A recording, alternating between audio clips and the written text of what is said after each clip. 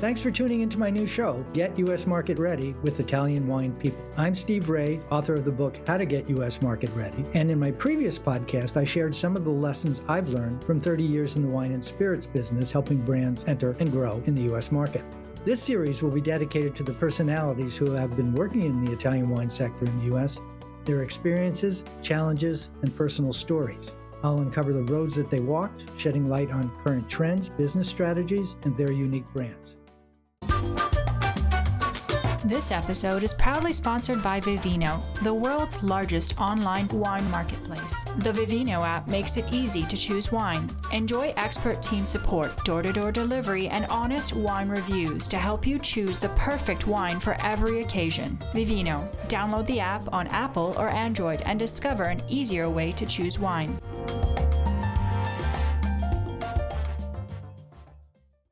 Hi, this is Steve Ray, and welcome to this week's edition of Get U.S. Market Ready with Italian Wine People. This week, I'm pleased to have as a guest Alexi Cashen, who is the principal at Ellen Tenney, and I'll let Alexi tell us about her background and the company. Thanks for having me on the show, Steve. I look forward to chatting.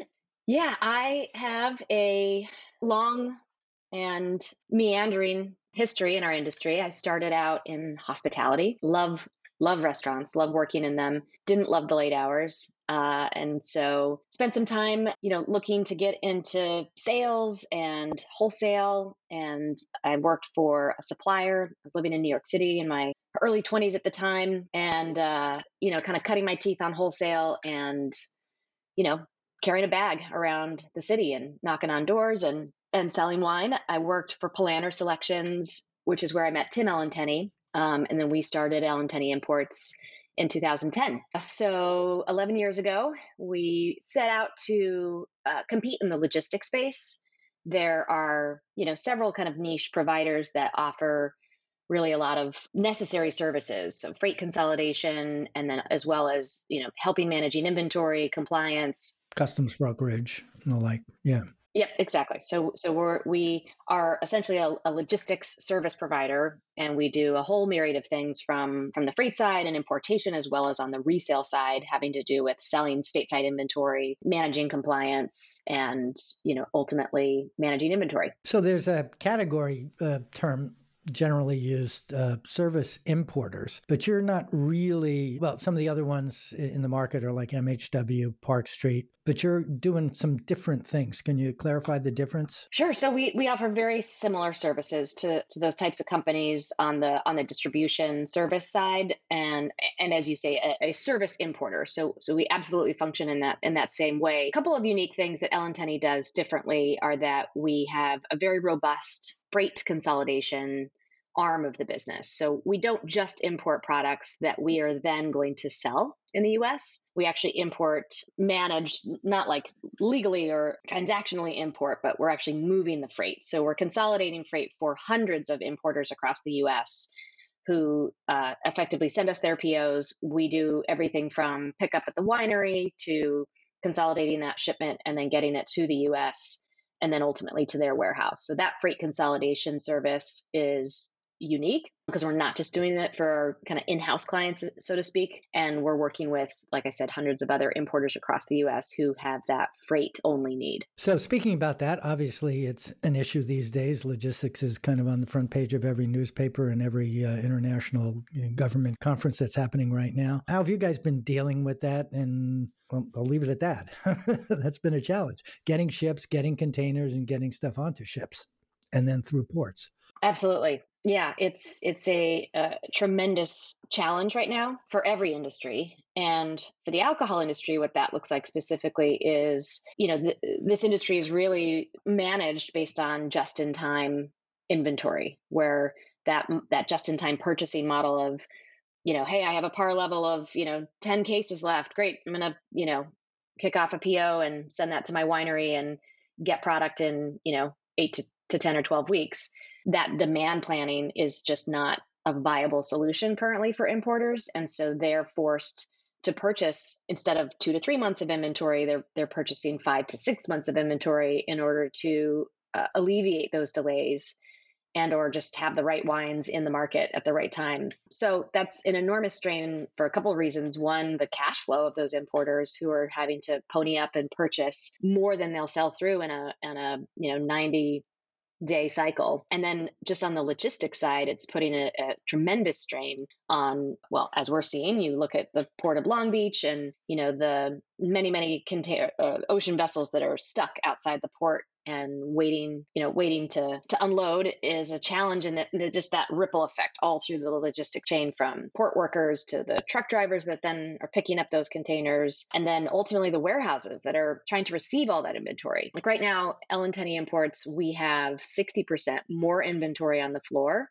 than we did in the fall of 2019, which is, pre-pandemic, pre-tariffs, right in anticipation of the holiday season. So today we have 60% more inventory than that moment in time, which is a huge challenge for warehouses. Like they're running out of space. There's warehouses that are seeking emergency locations or they're just slow to put all the wine away. So, I have customers saying like, my wine's in the warehouse, but when am I going to get it? So yeah, it's a big challenge. And the planning thing, I mean, working with a number of individual wineries and fielding the complaints from customers saying, when am I going to get my, and it's almost like in this day and age, the answer to when am I going to get my inventory is, I don't know. Now, that's not the right answer to give them, but basically that's what it is because there's so many open answers. But one of the points you made when we were talking initially was that you guys do slices of things as opposed to represent an alternate import source per se for new brands. And I thought that was really interesting because not everybody needs all the services that a service importer may offer, and you guys offer it in pieces. To a certain extent, we definitely perform the best for a brand or for a company when we are managing it, sort of soup to nuts. So, having the ability to help with the freight and inbounding, then as that kind of translates into us then managing their inventory and compliance and sales, it is more seamless when we're able to kind of help them throughout. But yes, as I mentioned, the freight service, because we're selling that to importers who were then not helping them with any of their other U.S. sales and compliance and inventory management, we are able to just offer that freight service to an independent importer. The kinds of clients that you get, I imagine you have a lot of permanent clients that that's the way of doing business and that's the way that they want to work, and you guys do too, long term. But when you get new people coming in, either calling or however they're contacting you, how do you handle that? And how do you perform triage on those incoming calls? Yeah, you and I had some good chuckles about this. It's difficult because not all wine businesses are shaped and sized alike. Even certain individuals who have a lot of industry experience, are not as prepared or don't have the acute understanding of really everything involved in this very nuanced and intricate set of steps in terms of bringing a brand to the U.S. What is that strategy? What resources are you going to feed that idea? Resources meaning, cash, whereas one of the biggest triage elements that we need to understand is kind of how solvent is the business that's calling, and getting a sense of what their overall strategy looks like, getting a sense of their experience or lack of experience. It's not that, if you're not experienced, call us and we're the experienced partner who can give you all the answers. We're not a consultant firm, right? We're a logistics and distribution, B2B platform. So yes, our team and our, Tim and I personally have, we set out to obviously compete in this space with lots of industry experience, but we aren't consulting or holding people's hands to through every step of building their business and trying to figure out what that strategy ought to look like or how to go to market. So we're definitely good at kind of helping them execute it once that plan has a little bit more shape. Are there other people, either like me or other consultants that specialize on the marketing side of that and the education side of that, helping brands move forward? Are there any particular ones that you work with, or what services do you outsource to those types of companies? Yeah, I mean, people just like you, it's great to kind of work in tandem on helping, companies form that strategy and then, kind of go to market together. We're also working on a deeper knowledge base, different tools and, that people can download and kind of self-serve to learn a little bit more in terms of kind of how things work and frequently asked questions and things like that. So I think, that knowledge base so that people can self-serve, we've been building that over the last decade and we'll continue to do that. You had mentioned Tim Alentany, your partner on this. Can you define his role and your role and how they differ? Yeah, Tim and I, like I said, we worked together back in the day in New York. And, I was curious about other opportunities beyond, being a sales rep. And though I loved selling wine, Tim had an experience as an entrepreneur. He owned a wholesaler in Colorado, which he then sold. His wife is a chef and, they have owned several restaurants. And so, he definitely has this sort of serial entrepreneurial energy, which I was really drawn to. And so when we set out to build our logistics business, it was like drinking from a fire hose, just, trying to get that get the idea right, get the systems in place. And yeah, I think, my role has changed so dramatically over the course of these last 11 years. And so has Tim's. We have an amazing team that we're still headquartered in New York, just really, really talented and dedicated employees and managers who really lead each of the operational teams, as well as, our sales team. And it feels great to be sort of on this side of 10 years, like especially during the pandemic, just seeing the heartache of so many businesses that hadn't really built those pillars or shored up their ability to weather what an incredible storm that's just been, super tough for businesses throughout the world, but particularly within our industry. And so, I feel super proud of what Tim and I have built and really, really proud of our team. Good. So turn it around a little bit. One of the things I've been talking about lately, and obviously I guess everybody has, is not the emergence, but the growth of e-commerce and the strategic importance e-commerce plays in the wine and spirits industry. And that bridges everything from direct sales to consumers, which we would call D2C, from like domestic California producers, to e-commerce from retailers to consumers, either intra or interstate. We have the 3-tier system. We all know that. But there seem to be a lot of these solutions that are kind of slicing that pie a lot thinner and thinner and thinner. I'm not saying to exclude the distributor from the equation, but capitalize on minimizing the distributor's involvement. Can you talk a little bit about those structures, e-commerce structures? Sure. And I'll talk about them more from just like a personal passion standpoint versus like, Ellen Tenney's involvement, right? Because the 3-tier system is alive and well. Ellen Tenney obviously plays in those top 2 tiers of both importation and distribution. So we as a business don't have any handling in e-commerce specifically, but it's really a hot topic. It's, obviously during the pandemic, there was a lot of energy around brands that were seeking that outlet and the cognizance to do it in a way that doesn't, it's not like, don't dismantle the 3-tier system.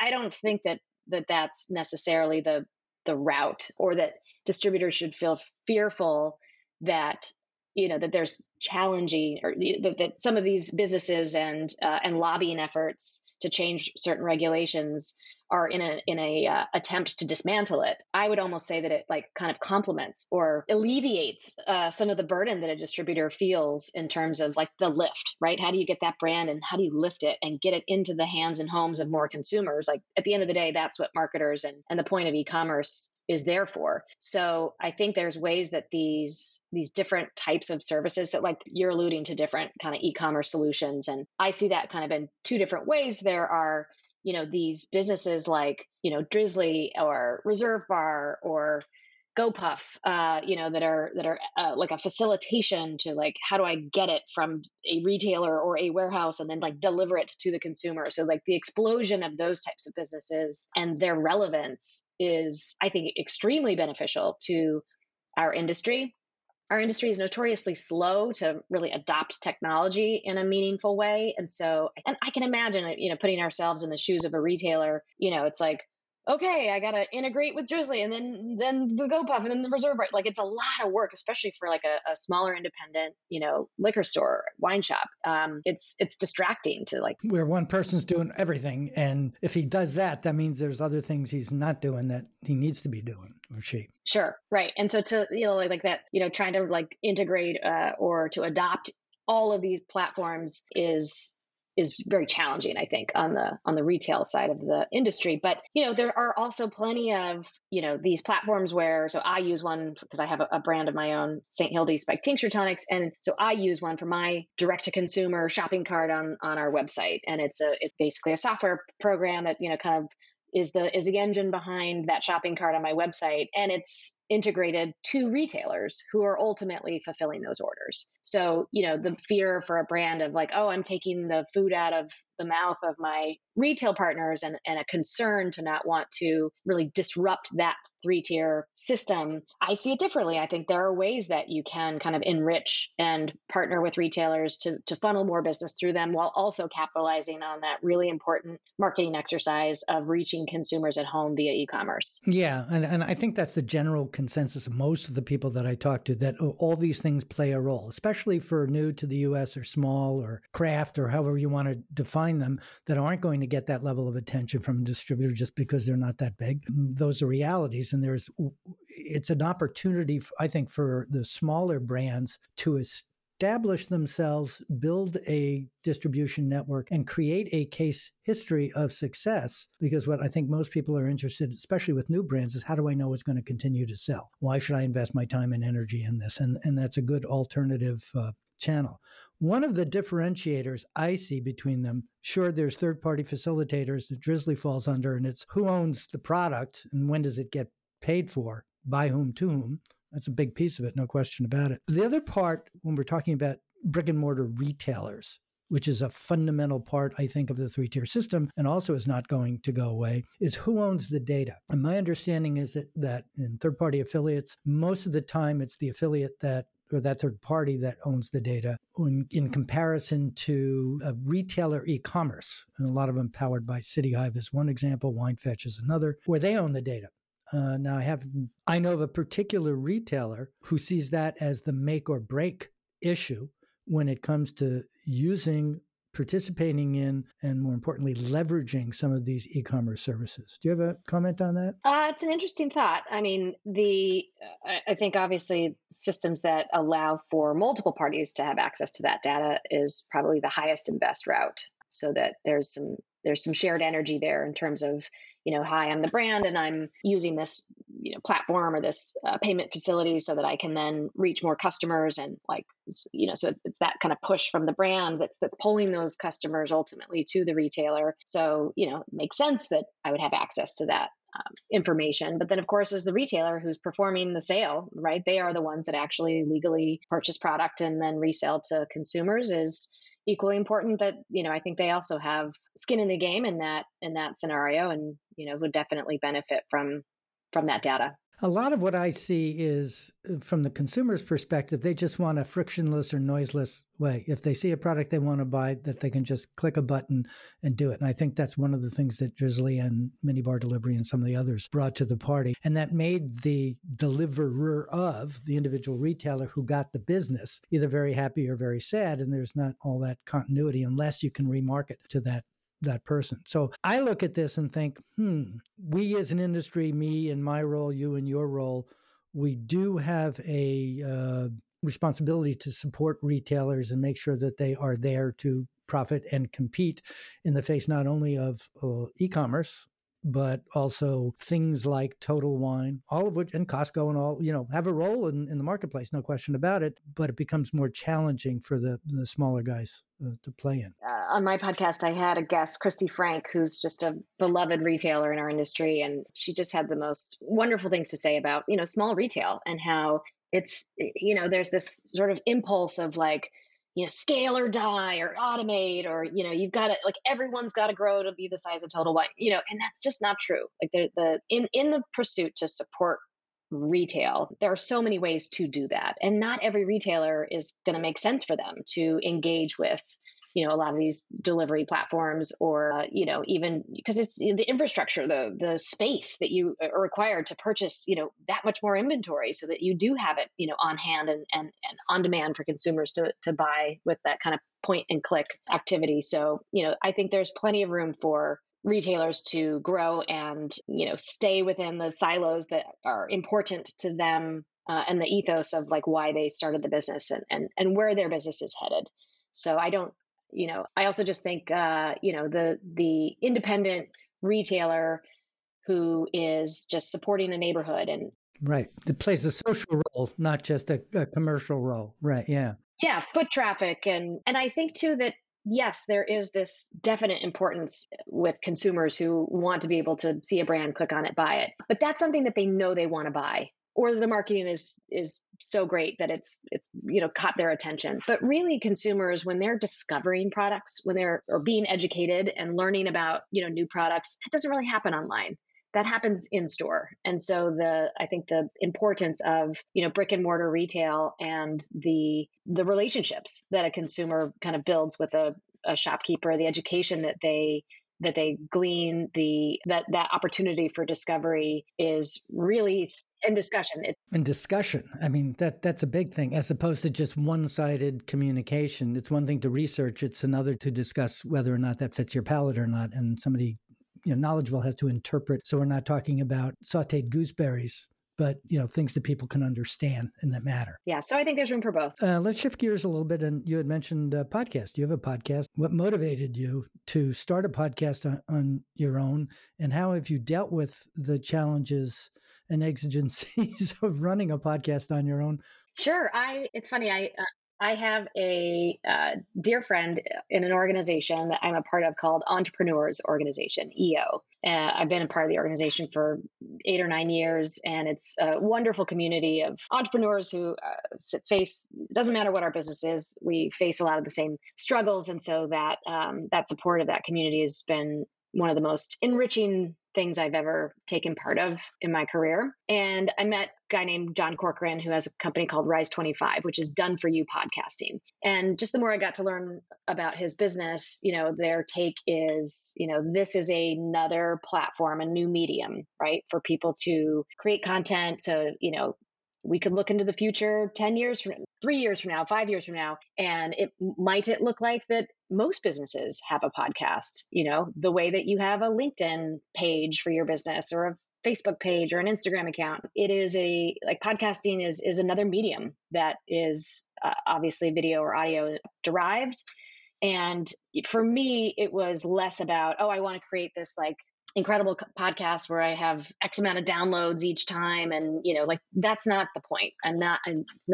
It's not my end goal. The end goal was to create this, a podcast that was in many ways a calling card. It's so much more powerful and just cool and fun to reach out to somebody and say, hey, you're somebody in the drinks industry that, seems like you have a neat story to tell. Would you like to come on my podcast?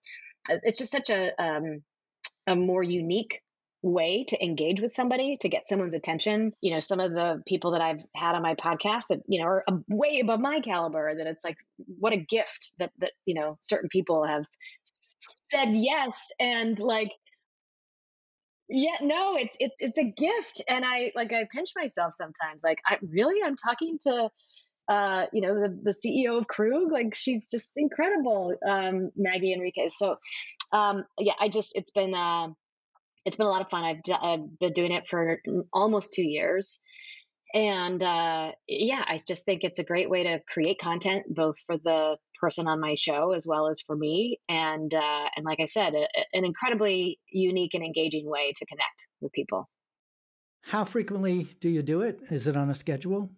Sort of. I try to get at least 2 episodes a month. I do one series a year. So last year I did sort of from the perspective of the sales rep on the street, what's we're in the middle of a pandemic. This is all pre-vaccine, and going into the holidays where cities are closing down. And so I did a really cool series talking to sales reps about you're on the street. Tell us what's going on in Chicago and Miami. And that's awesome. Yeah. San Francisco and, Denver.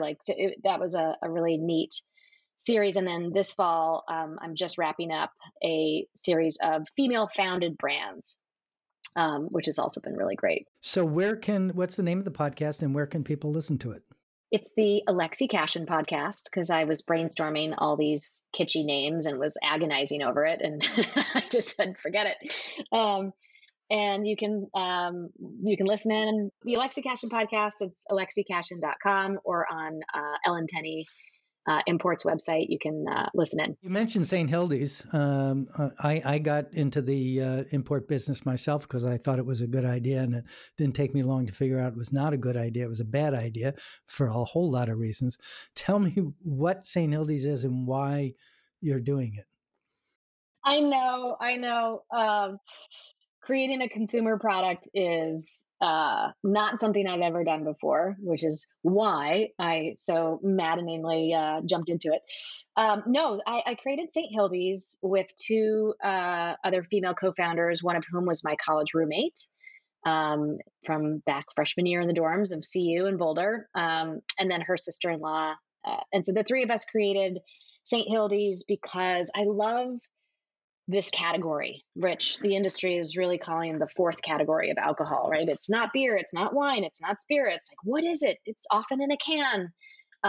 There's a million of them. And so I love this moment in time where it feels truly innovative, disruptive even, where, there's all these kind of unique things coming out. Obviously, seltzer is a huge boom and moving force within this kind of fourth category, because seltzer is technically categorized and taxed as a beer, but it's, hard seltzer, which now people are very clear what that is. And, but there's like all these other creative, more craft spin-off versions with, some are spiked with, a fermented alcohol like a seltzer, or distilled like a spirit, and that has different tax implications and different distribution avenues.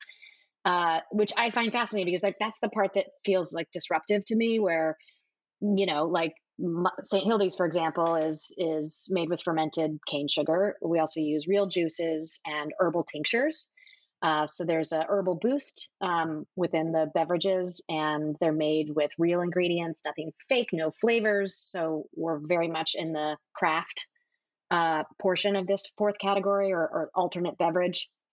And so it's great. It's a wonderful opportunity to capitalize on this moment in time in our industry. Like, I haven't in my 20 years in this industry seen anything quite like this occur, within the industry, in terms of like pushing boundaries and categorization. Like, the last kind of real thing that really sort of pushed some kind of regulations and boundaries was ciders, where ciders came on the scene of, are they beers or are they wine? And, each state kind of had to like re-regulate and categorize and figure out tax implications for that category. And now it's just they're popping up like left and right. So it feels like a really creative time and a burgeoning time within the industry. God bless you. So what states are you in distribution now? So we just launched a few months ago. St. Hildy's is distributed in California. We are launching our direct-to-consumer website this week. So you can learn more about St. Hildy's at drinkahildy.com, and follow us on Instagram, same handle, drinkahildy, and can shop at retailers in California, or soon to be online. There you go. So, and the name St. Hildy comes from Hildegard of Bingen, right? That's correct. Always been an interesting subject. I've actually been in Bingen. Tell me how you... So St. Hildegard was, obviously a real person. She was a 12th century mystic. She was known as the mother of plant medicine. She was amazing. She was a polymath. So she was, studied cosmology and science, botany, of course. She composed her own music. She brewed her own beer. Just a really incredibly inspiring woman in history. A Renaissance lady before the Renaissance.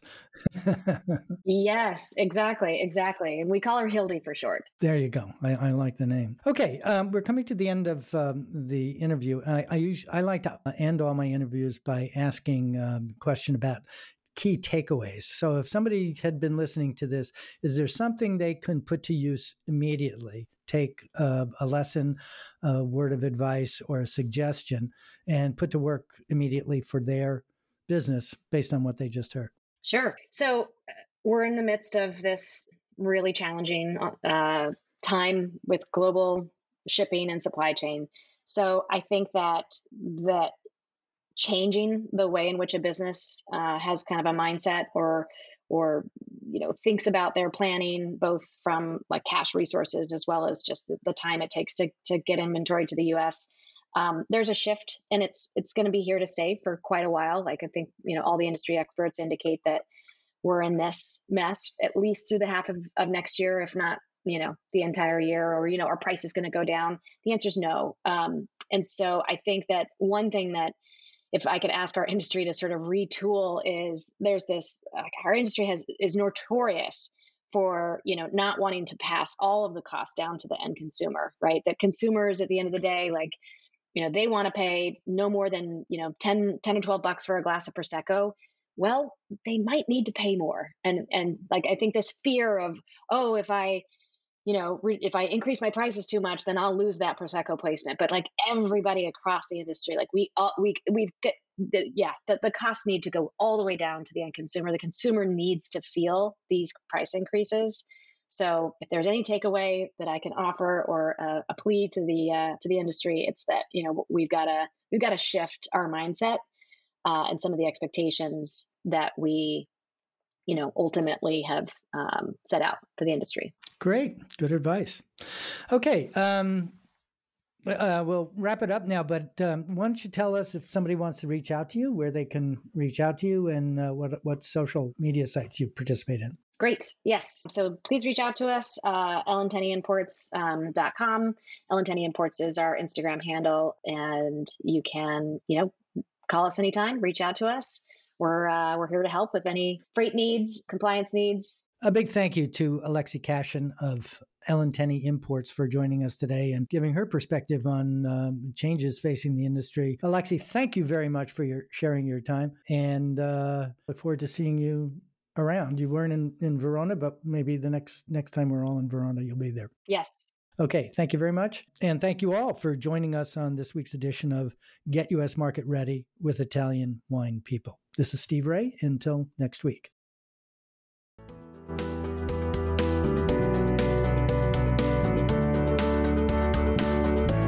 This is Steve Ray. Thanks again for listening on behalf of the Italian Wine Podcast.